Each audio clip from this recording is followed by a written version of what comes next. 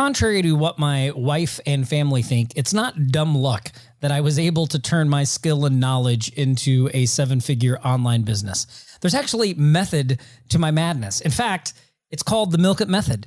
And I put together a free e-guide outlining the Milk It Method over at tomgaddis.com. So head over there, download your free copy now of the Milk It Method, how to turn your idea, skill, knowledge, or product into a huge cash cow.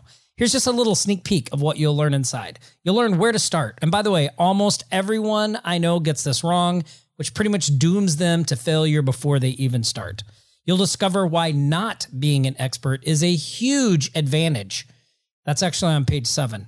Plus, I'll show you how to get maximum profits from small customer lists and an easy checklist to systematize your business. You'll discover all that and much more inside my free e-guide, The Milk It Method, how to turn your idea, skill, knowledge, or product into a huge cash cow. So head over to tomgaddis.com and download your free copy today. I'm excited about this episode of What's the Secret, because today I'm going to be interviewing the $100 million man, Ian Stanley. And for those of you that don't know Ian has sold over $100 million of products and services online. He's the author of a new book called Confessions of a Persuasion Hitman, which is an incredible read. It's a quick read. I highly recommend, if you haven't checked it out, that you do. It's packed full of golden nuggets that you can implement pretty quickly in your business to increase profits and results. He's a master copywriter.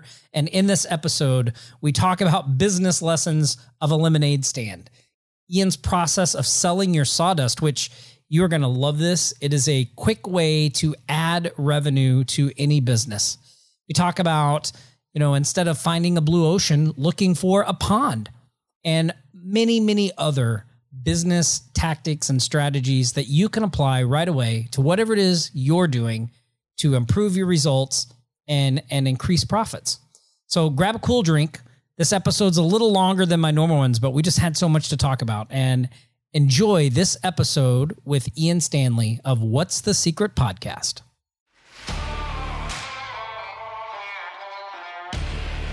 Tired of being at the mercy of your job? Tired of watching your hard work fill someone else's bank account? Want control of your time and lifestyle? Well, if you want the real secrets the gurus won't tell you of how ordinary people just like you and me can create thriving businesses that deliver financial and lifestyle freedom, you're in the right place. Aloha, my name's Tom Gaddis, and welcome to What's the Secret podcast. Hey, aloha, and welcome to What's the Secret podcast. Ian Stanley, how you doing today? I am wonderful. How are you? I'm fantastic. I'm looking out the window at the bright, sunny, Hawaiian sunshine. So if you're going to be stuck someplace and you can't really travel, this is not a bad place to be stuck. Absolutely not. How are you? I know you just recently moved to Idaho, right? I did, yeah. I moved from LA to Boise, and it's one of the best things I've done. It's unbelievable here. There's, a lot of my life, and it's part of what I teach and stuff too, is about actually doing fun stuff on a regular, more or less daily basis. And here it's, there's a world-class lake is 20 minutes from downtown. There's incredible hiking 5 minutes from everywhere. There's the river runs through downtown. You go paddleboard and float, and there's so much stuff to do here. We just bought I bought a cabin. We're in Esco right now, so I probably shouldn't jinx that, but up in Donnelly, which is about 2 hours away. It's on a lake, and there's just so much fun stuff to do here, and people are always outdoors doing stuff. And that's one of my favorite things, is just being outside and doing fun stuff. And this is like the perfect place for it. I think Maui's kind of similar. It's obviously beach instead of mountain, and you've got all sorts of beautiful stuff there. But there's just that vibe of people who are like, yeah, we don't want to just sit in a house or an apartment all day. Like, we want to actually go do stuff. And it's wonderful. Yeah, no, you're well, it's interesting for me because I got really late to wanting to do stuff outside. So like, I just recently in the past year decided to start getting healthy, and I lost a bunch of weight and starting to do more stuff outside. And now I'm happy to hear it. Yeah, I'm really appreciating like what we have here even more, to be able to just get outside and have the nice weather to be able to do that kind of stuff. If you're going to be in Maui, man, you got to be outside. That's the whole. We actually thought about moving there when we had gone last time. I thought about, for me, it'd be just like a few months out of the year, just because it's a little too far from, to do stand-up and comedy and stuff like that. It's a little bit too far removed. But man, is it a great place to just be outside and, hike and surf and be in the water. And, I can't believe you just started getting into it, but better late than never. Yeah, no, yeah, better late than never. And well, it's interesting you mentioned stand-up comedy, because I used to be a professional magician, and so I still do it on the side. And so, like, every year we do this Maui Magic Night. We have 3 or 4 magicians. We put on a show, sell tickets. It's a lot of fun. Gets a lot of traction here on the island because there's just not anything like stuff like that doesn't ever really go on. Yeah. When the next one is, God knows when that'll happen, but maybe we'll have to make a trip out there and you can have a little stand-up section, or maybe I'll learn a bit of magic. I've thought about learning some magic. I just, it's a weird time in your life to decide on that, as I just turned 30 last month. And I feel like, and this isn't a slight at magicians, but it's typically the people who get into magic are young kids and they don't have a ton of friends. And it's a way to get people to kind of like pay attention and, get that to happen. There weren't a lot of I remember in college, there was this one kid at my freshman year at SMU he did magic, and he was, you can't make this up. He was about 5'3", whisper thin, ginger hair, like orange pumpkin. He was odd, and he rode a unicycle around campus, and he would do magic, and he just that's exactly who you think is going to be the guy doing magic. But it's interesting to me as a way to get people's attention, even on the stage, to do some joking tricks or something like that. But I find Darren Brown is one of my favorite humans on earth. And I find him to be one of the most fascinating people who's ever lived. And his understanding of magic and persuasion and, all of the different things that he's into are just super fascinating to me. The way that you can tell stories and his stage work is just incredible. Yeah, Darren is, I think, I consider him the best magician alive today. I think he's taken it to, he's reminded us why magic is an art. You watch his shows, you see what he does, and it's an experience, right? You feel that feeling of, oh my God, this might actually could this really be real? You get that experience. And what's interesting that this came up even is Darren, to me, so it's funny because in America, so I'm half English and half American, which means everyone thinks I'm Australian because of my weird accent. And but in England, Darren Brown's a household name. Everybody knows Darren Brown. In America, he's relatively unknown still, even though he did the new Netflix. He did a couple of specials for Netflix now that have done well. But he's one of, in my opinion, the best copywriters who's ever lived. And so I think of his stuff from the sense and salespeople. He's so good at selling and persuasion. It's unbelievable. And he's not selling anything other than to continue watching the show. But he's also had a huge impact in my life. I've been working on this book called How to Get Lucky. And a lot of it stemmed from this documentary he did called The Secret of Luck. And it's so fascinating. And the toughest thing about Darren Brown is when you tell people to go watch his stuff, you can't tell them the ending because you'll ruin the entire thing. But the ending is so good that's how you try and get them to watch. Be like, I can't tell you, but just go watch. I've made so many people watch that because it's so transformative. But what he does at the beginning of a video is he asks you a question that you have to know the answer to. And you can't stop watching because the one that was big that was made for America on Netflix is Sacrifice. Right. And so the question, the very first thing he says is, I was wondering, could I get somebody to take a bullet for a complete stranger?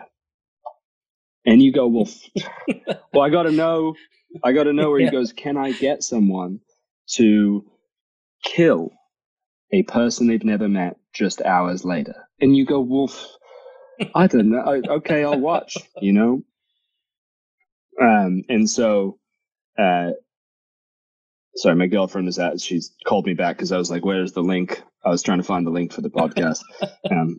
So I'm just on it. But basically, I just find him so fascinating, and it's interesting how he blends so many things. And I also think what he does that's so well and that relates to what I teach around making money and persuasion and sales is, I had this moment. I was talking to a guy named David Deutsch, who's like a legendary sort of copywriter.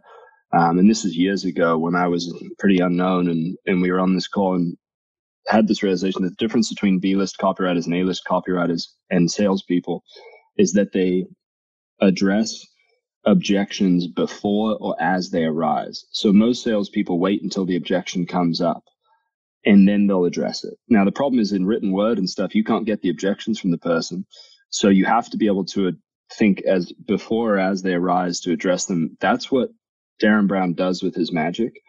Is he takes you through every objection you didn't even know you had before he does it. He goes, all right, now I'm about to lay and then eat this, lay on these shards of glass and then eat them. And you go, there's so many things that it could be, right? Maybe they're not real glass. Maybe they're this or that. And then he goes through about 5 different things to prove to you that it is in fact real glass, to the point you're like, it can't be a trick. He's just eating glass. Which is also one of my favorite. Ricky Gervais is talking to David Blaine on one of David Blaine's, magic things. And, David's gotten weird, but there's a point where he's just sticking a needle into his arm. And Ricky's like, he does his things up. He's like, I'm trying to figure out your trick. And he goes, but David, that's not a trick. You're just sticking a fucking needle through your arm. Like, there's no magic. There's just, what the fuck are you doing, David? He's like, what are you, and it's like, it's at some point, like, that's what they do differently, I think, is it's like, it becomes not a trick anymore. It's like, whoa, they're doing something remarkable. When you understand the kind of like the psychology behind all of that stuff, we have this thing. So one of my mentors in magic, one of the things that he used to always tell me is like, when you're structuring a trick, and this can be true for a sales argument too, like, what you're aiming for is you're always aiming for what he called the ideal situation. And the ideal situation is the worst possible view for the person watching, but the best possible situation for you. So how that translates to a magic trick is like, you may be watching a trick, and to you, all the cards that I'm holding are black and there's one red card in the middle. But the reality of that situation is all the cards are the red card. And so now you're in the worst possible situation because you have a belief of how things are, but that belief is totally wrong. Yeah, it's totally wrong from what the real situation is. So in a minute, when I show you they're all red, to you it just looks impossible, because how could that, like, it just can't be. It's wild. Do you watch magic then? Do you enjoy it, or does it ruin it? That's what I've wondered that for magicians. Do they watch and just go?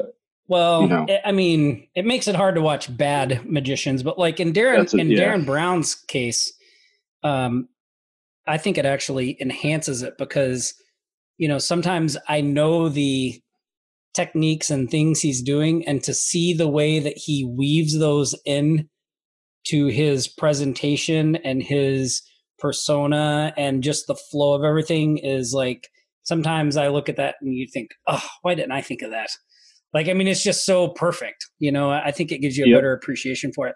And I think you would find if you started to looking into learning magic, even though, you're not younger, it's like, I think a lot of kids get into it for what you're talking about, the attention, but there's a lot of people that get into magic late in life and do even better because they have a more mature view of things, and they're not just doing it to be like, oh, look at me. Like, they're learning it for a reason, right?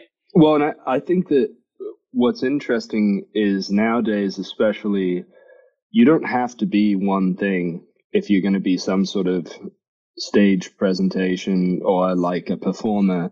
You can be multiple things. It's like, even in the realm of stand-up, like, I've got a buddy, JP Sears, who's, he's got a ton of viral videos and all this different stuff now, but he does stand-up, and that's a lot of the income that he makes or made pre-COVID. Um, and he never did an open mic in his life. He just started doing his own shows, and people kind of understand. It's not pure. He doesn't call it stand up, although that's essentially what it is. He calls it, stage performance. But essentially, if you combine, and there's a book that I pretty much finished now called How to Not Be Boring, and that's one of my biggest rules of marketing is don't be boring. So many people are boring and they just do the same things other people have done. I don't believe there's such thing as a saturated market in the world. I think there's just bored markets. People went, oh, taxis, that's saturated. It's like, no, they're bored with taking these dirty taxis with, people that don't know where they go and yelling at you. So Uber comes along and it's going to do incredibly well. They shake it up and it's not boring. It's a private car, a private driver for everyone.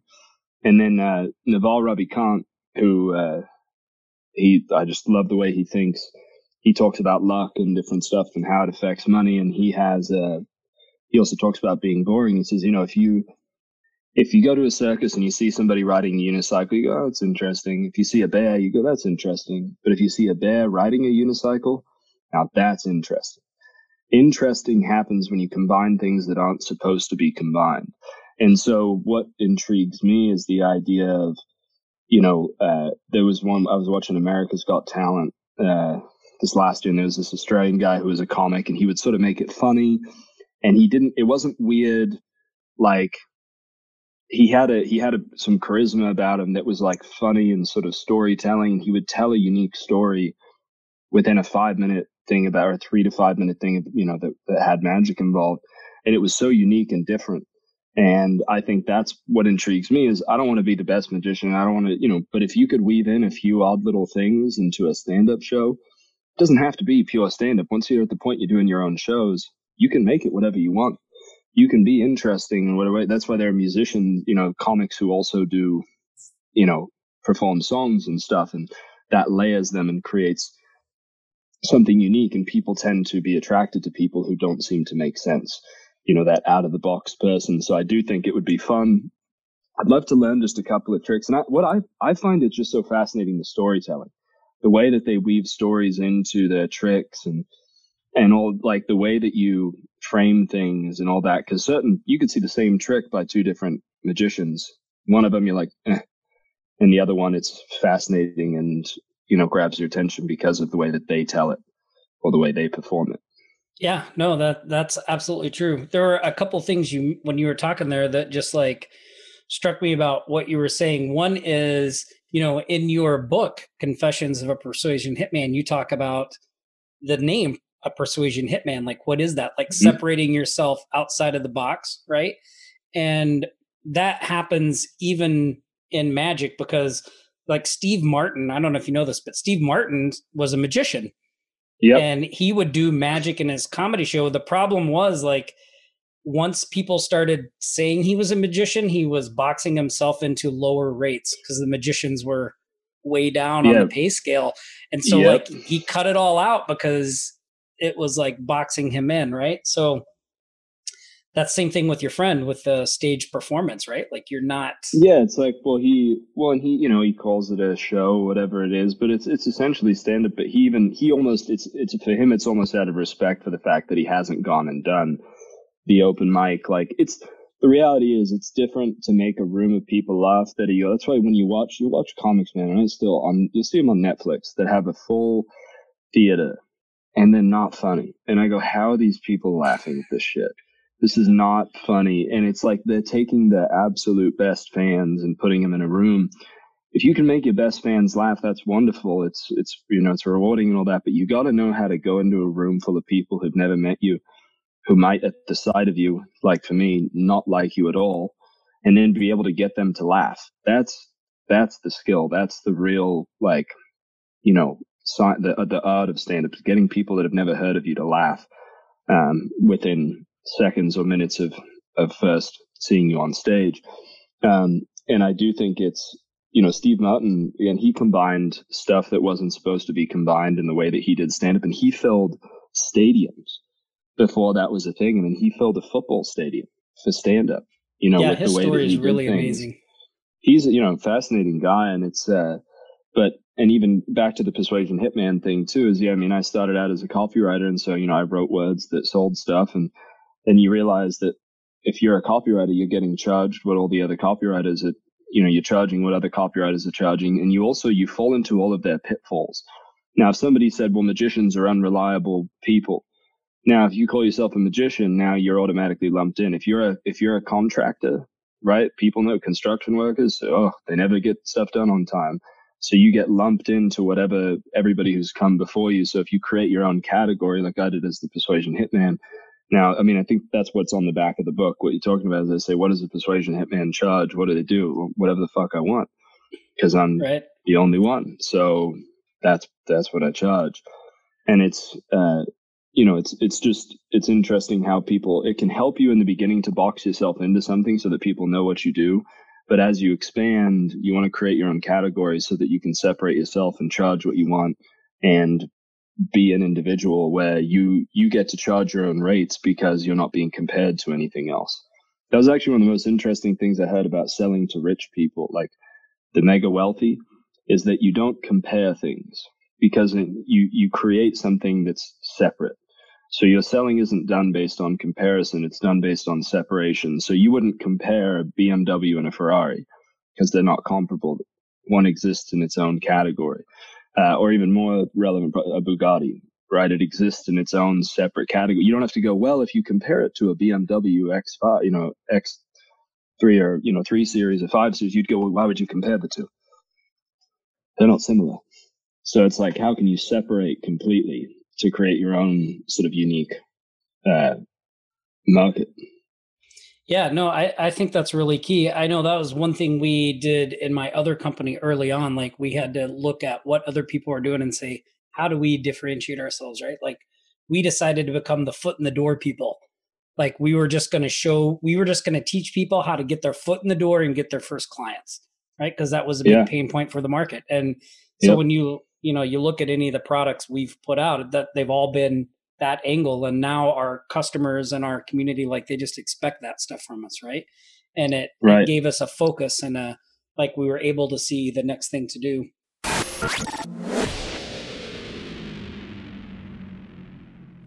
This episode of What's the Secret podcast is sponsored by Offline Sharks. Offline Sharks, where website designers, social media experts, SEO professionals can get custom software, tools, and training on how to quickly scale and grow their digital agencies. If you're looking to build reoccurring revenue into your agency and go from 1 to 2 clients to 6 figures and beyond, Offline Sharks is the place to do it. So head over to offlinesharks.com/Tom and start growing your agency today.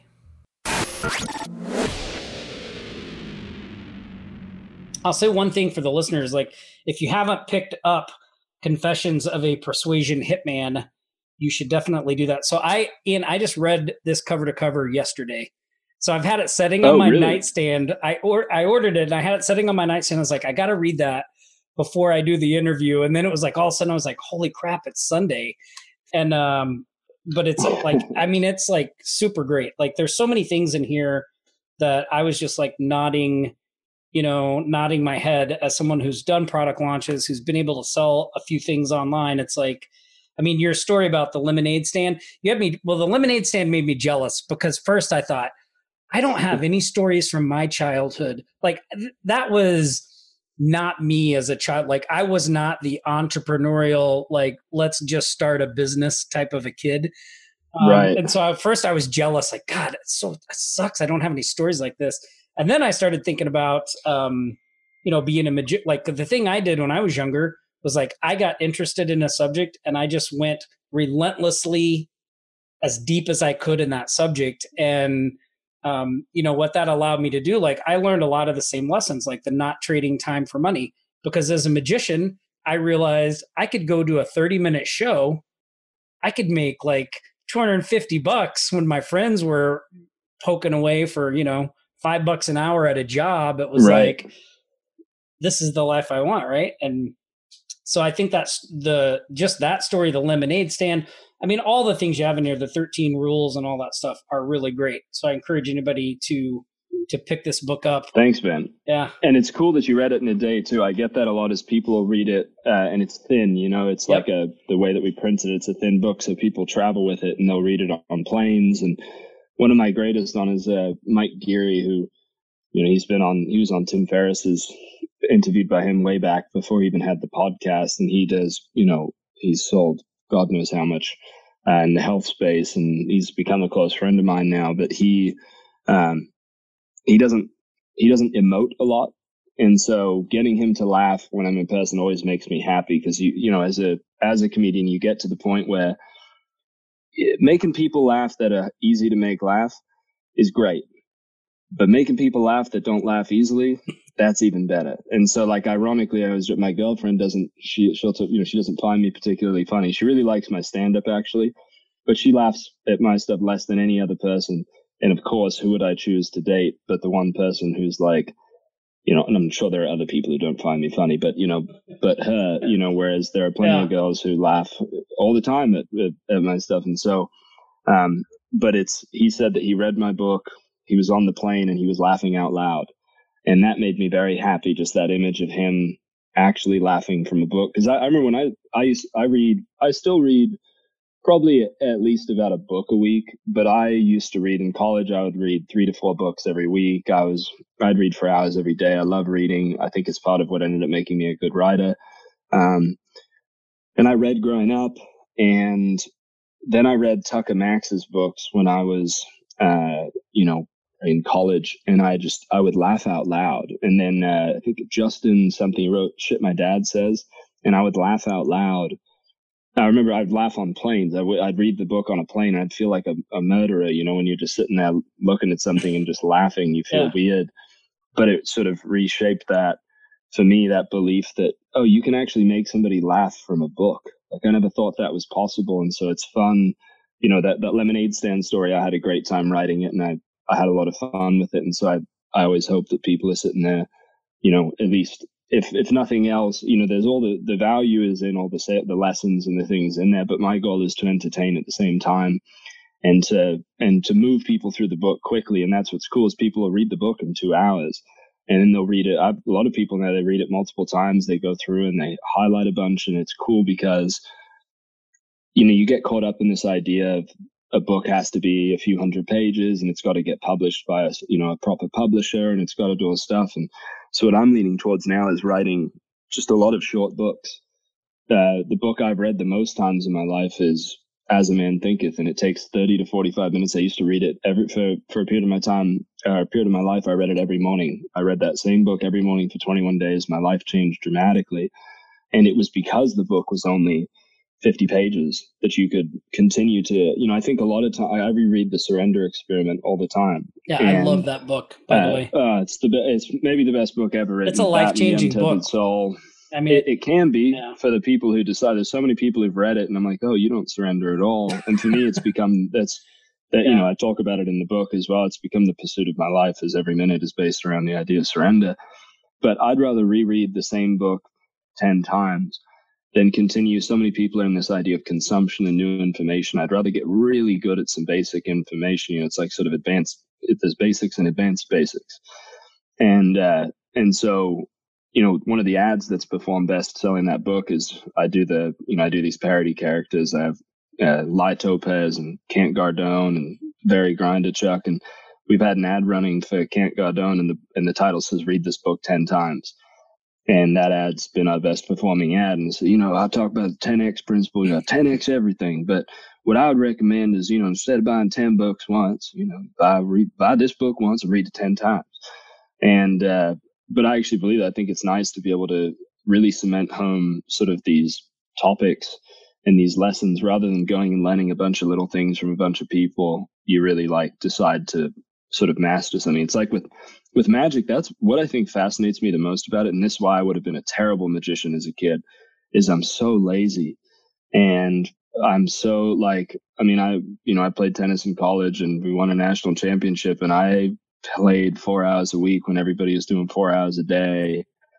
And I just, I didn't learn work ethic. And magicians, though, sometimes you go, oh, they're talented at this. For the most part, they're just so obsessed with one thing. Like Darren Brown, learning how to pick out a grain of rice out of a bowl. Like, you think there's a trick. The trick was countless hours of practice. that was the trick. The whole trick was that he was willing to keep going. Like, I think magic takes so much discipline. There's so much effort that goes into learning something. Yeah, well, it's interesting you say that, because I found magic enjoyable, so it was fun to put all that stuff in there. But when it came to business and other pursuits, I'm just like you, man. I'm a recess kind of guy. Like, I do not want to sit down and work for 12 hours a day. And, and I was always, so I'm 47, and I recently, just in the past 7 years, like, got it together and started having success. And I think one of the biggest differences between that past time and this time is that, before I was always looking for the advanced thing. Like, I didn't want to read the fundamentals. Like, no, give me the shortcut. It wasn't until I stopped doing all that and I said, you know what? I need to really get good at a few things. Like, stop trying to learn all the advanced stuff. Like, let's just do the basics. Like, let's just prospect every day. Let's let's get some consistency, that things really started to, turn around for me. And I think that's such a huge thing that so many people overlook, just getting good at the fundamentals, getting good at, one thing. Like, and the other part of it is just getting good at one thing first and then moving to the next one thing first. Like the 80-20 principle, man. Yeah. You pick the thing that's going to make the difference. It's funny because you have, I can see the books behind you. I see there's traction. It's good. You've got 4-hour body and there's range. And range was actually I was reading that book when I wrote this newsletter about leverage, because I'd been asked by an employee of mine. He said, how do you identify leverage? Because I talk about it, but then I'm like, and then I try and teach him and he just doesn't seem to find it. And I was like, I don't know if I can teach this. And I was actually reading that book, Range, and I left up from the couch and went and wrote this newsletter because I finally figured out how to teach other people how to identify leverage. And I've always viewed the world through that lens of the 80-20 principle and leverage. And it's, even when I wrote this in-depth thing in this newsletter about alcohol and how I would purchase the most effective alcohol in college. And it was based on a very legitimate mathematical formula that I had that was volume of alcohol times the alcohol volume. So the actual volume of alcohol within it by the price. And so you would go and you'd look and you'd see Keystone Light, which is what everybody's buying, is $15 for a 30 pack, and you got 4.2%. And then you'd look at Keystone Ice, which is 5.9%, and same price and same size cans and everything. And you go, well, I'm getting 50% more alcohol per dollar that I'm spending here. So now I'm going to go and leverage that. And then you get older and start to grow the fuck up and stop basing your decisions off of that. But it was just, it was about leverage. It was about what made the most sense. And so, also with Tim Ferriss's book there, the 80-20 principle, him talking about the 80-20 principle and Parkinson's law in the 4-hour work week. I must have been 18 when I first read that book. And that was a huge shift. To be 18 and to learn that stuff was incredibly valuable. And that's a lot, learning that the amount of time I allot to do my work, I'm going to expand the work into that time. So those two things have been transformative for me. Just understanding leverage and focusing on that one thing. And that's something I've talked about, the Persuasion Hitman stuff, is it was when I went from trying to do everything online like everybody else, like build the products, write the copy, do the customer service, run the ads, do this, to going, I'm going to get good at one thing. That thing was writing. And then I ended up getting paid a lot to write. And then I've expanded out from there. But when you try and get good at everything at once, you'll get good at nothing. And when you try to get good at one thing, you'll get great at it. And so you pick that skill you want to learn online, that side income that you want to create, or the full business you want to create, become a master at that one skill. And then once you've mastered it, then you can move on to the other skills, but you're going to get paid really well to do that one thing. And all those people who are trying to do everything is still broke. Yeah. Well, I mean, it's so true. Everything you just said. It's like, one of the reasons I wanted you on the podcast so bad, and it's interesting that you're even here, how this all fell into place. Like, you probably have no idea of what was kind of like just happened in the background. Like, I literally, not a few weeks ago, probably a month or two ago, like, I had no idea who you were. right? Like I had seen this ad on Facebook for your book and was like, I just skipped over it. I went on to my own thing. Yep. And then I got an email from somebody, and they were talking about your 50 sales in 50 days. And one of the things we're trying to do at my company is we're trying to start running paid traffic. And I've been the one trying to figure that out with the team. So I signed up for that course, and it was really awesome. And I ended up, getting some other things of yours, like your newsletter on luck. I read that. That was fantastic. Awesome. It's one of my favorite things. Yeah. Your 80/20 email course, I think, is phenomenal. And so then along the way, like I met Ed Ray. We hired him at our company to help us with some Facebook stuff, and he knew you. And then, awesome. Yeah. He was working for us. Yeah. Yeah. So, I also started doing your money meditation, right?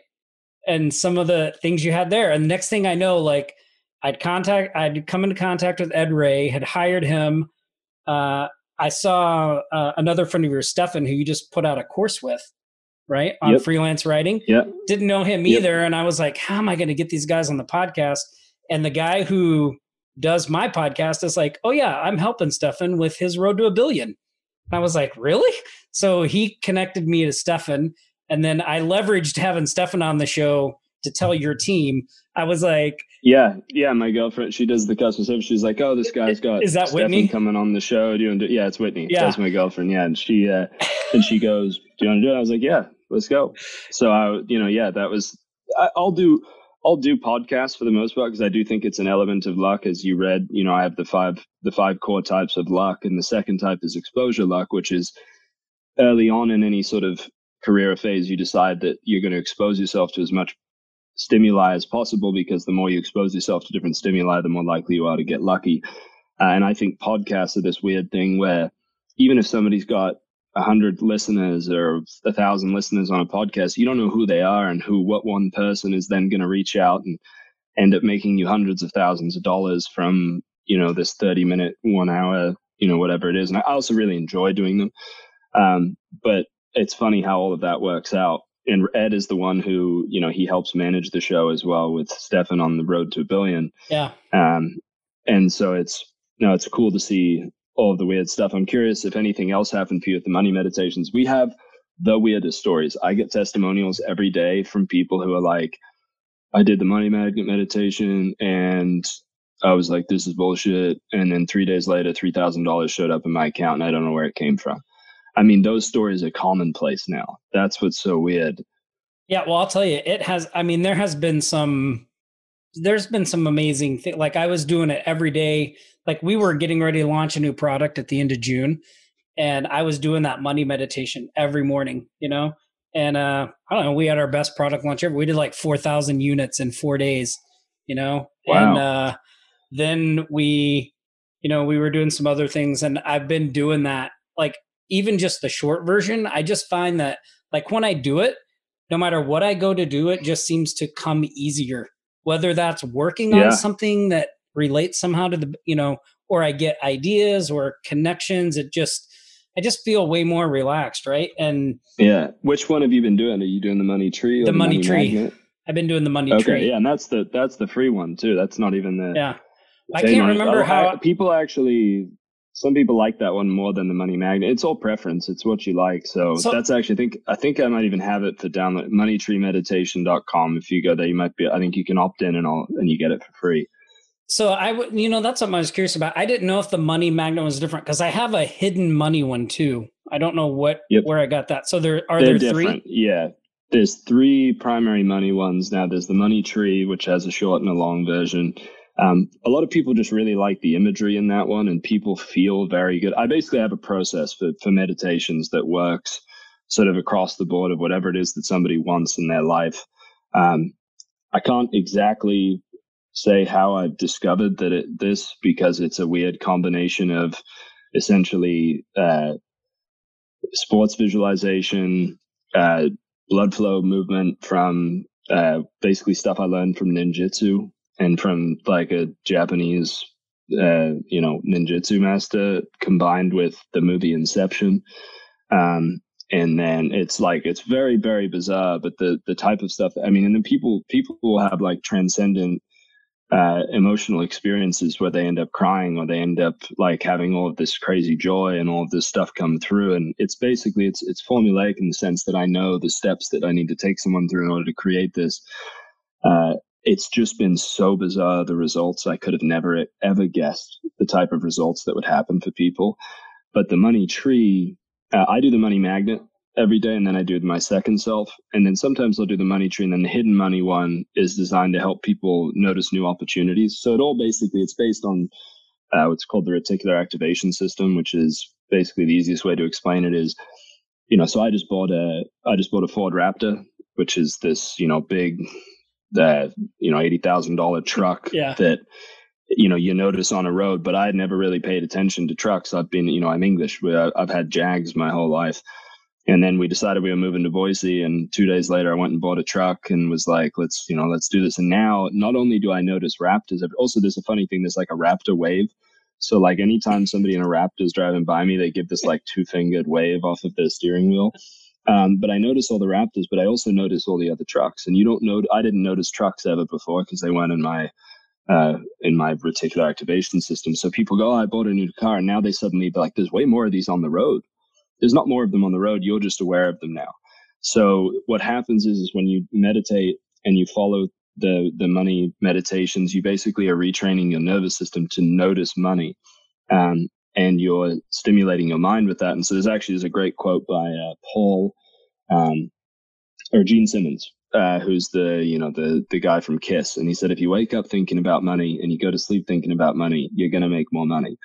And there's absolute truth to that. But if instead of just waking up thinking about it and going to bed thinking about it, if you wake up and you do a meditation that reprograms money in your mind, it shifts the actual way that you see the world. So you may walk, there's an example. When I used to start doing these back in the day, way before I taught this stuff, I would have the most bizarre shit happen to me. Like that day, I remember one of the first times I started doing it, I found $40 on a staircase in a hotel.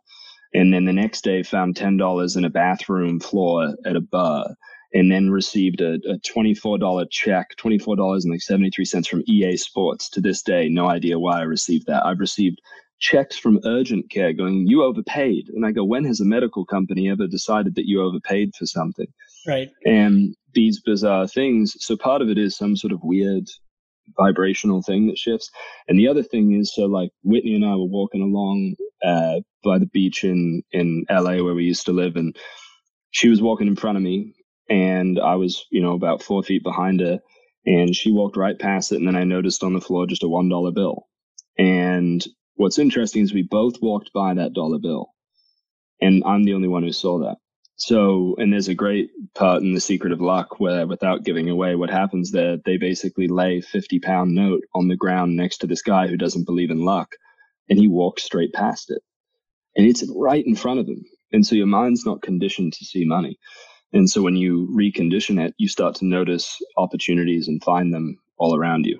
Yeah. We even have a little, an exercise at the end of Confession of a Persuasion Hitman, a little to-do item that I haven't done it yet because I just read the book yesterday, but I was like, oh, that's going to be interesting. You'll be shocked. I'll even give it away. And this, but basically you go and you give away $20. And it's, what's funny is people don't want to take it. You learn that you have to sell somebody free money. Like, why are you giving me this? What are you doing? And a lot of people cop out. I get people who will say, oh, I found this on the ground. I think you dropped this, which is kind of, hey, you did what you had to do, but it's not the purpose. The purpose is you give that money out and you start to believe in money as more of an abundant resource, and you give it for the sole sake of giving it. And really weird stuff happens. And what I'll do is if I give away money, I imagine 10 times that amount coming back in my mind. I just imagine it. And then the next day something weird will happen and it'll just show up. And I'm like, you can't make this shit up. I mean, you could make it up. It would just be pretty unethical and weird. But it's happened so many times, and I get so many testimonials that it's very bizarre. Yeah, that's awesome. Well, I know I said this interview is going to be short, and we've been talking away for a while. I did want to bring up one last thing, because you have this. I just think this would be really great for our listeners, and it's I don't know what you would call it. It's something you call it selling your sawdust. So I thought maybe you could just give our listeners a quick little kind of overview of what that is, and then maybe let them know where they can find out more information about your book, which I definitely recommend people pick up, and anything else you want to tell them. Yeah, so selling your sawdust, it basically comes from a very real example of selling actual sawdust. So basically, these guys who worked at lumber yards, they would, they cut wood, there's all this sawdust, and they would either burn the sawdust or they would throw it out into the forest. And it was basically this big waste. It was a byproduct of the work they were doing, and they viewed it as this sort of nuisance. And then one day, some clever guy was like, I wonder if we could sell this if anybody wants to buy sawdust. And it turns out they could sell it for like, or maybe it was $50 per ton or something, or whatever it was. And so suddenly every week they're selling $1,500 worth of sawdust that they used to just throw away. And so they did no additional work, but they made an extra $6,000 a month or whatever it was, in this particular case.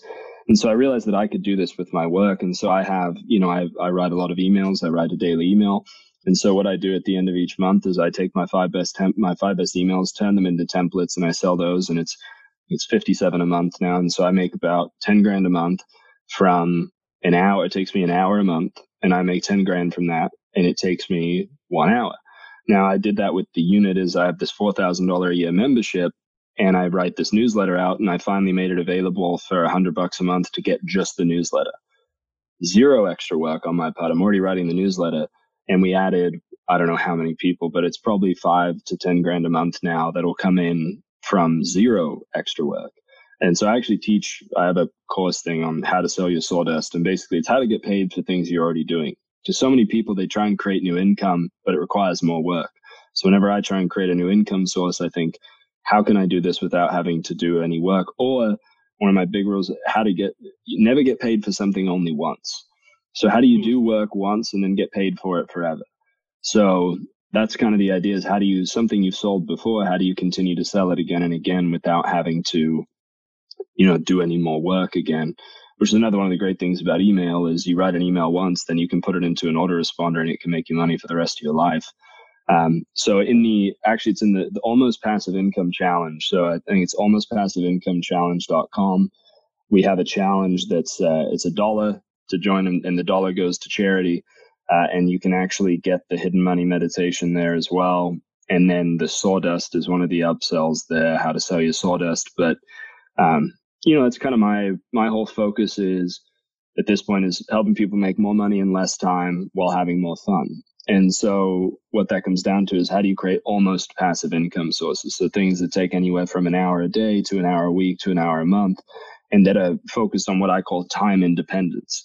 So most work that people do is what I call time dependent. So you have to put in more time to make more money, or you have to be present. When I was coaching tennis, I was getting paid $70 to $100 an hour when I was 22 years old. But if I wasn't on the court, I didn't get paid. So it was all about how to create income that's not dependent upon me working. And that's become the focus of our whole company and everything that we do. And it's been really cool to see people start to understand that shift, because we're so conditioned through society to trade our time for money, and it's not the path to wealth. Yeah, well, it's so true. I know one of the things we do in my other company is that we have this Facebook group that gets a lot of participation. And so, we're posting content in there all the time. Members are posting content. One day I'm looking at that group and I'm thinking, like, we're already putting content in there. Like, how could we get paid for that? And so we call it Shark Bites, but it's just, we have someone on our team go in, pull out all the most popular posts, the content we put in there, and they just put it in a PDF newsletter, and then we sell a subscription to that. So, that's beautiful sawdust. Yeah. So for $10 a month, you get like all the happenings in the Facebook group for a month. You don't have to be in there, all that stuff. So yeah, it's such a great technique, and you can apply it to so many different businesses and whatever anybody's doing. Yeah, it's awesome. I love sawdust. Yeah. It's one of my favorite things. Cool. Well, why don't you let our listeners, so where can listeners go to pick up Confessions of a Persuasion Hitman? Yeah, so you can go to, it's on Amazon, but it's supposed to be $20. I think it's $15 right now. But if you go to my site at just persuasionhitman.com, it's free. You just cover the shipping, and the shipping is only $5.89. And there's also an audiobook version there and an ebook as well. But persuasionhitman.com is definitely the best place to go and get the book for the least amount of money. Okay, awesome. And I'll make sure on the show notes, I'll put a link to that, and I'll put links to the other things Ian mentioned during this episode, the Almost Passive Income Challenge, the Sawdust, all that stuff. We'll have links on the show notes page. So Ian, I really, really do appreciate you taking time out of your day to come on here. Super fun. Yeah. You're going to have to teach me some magic someday. You got it. All right. Well, guys, thanks so much for listening to this episode of What's the Secret podcast. And I will see you on the next episode. Aloha, everybody.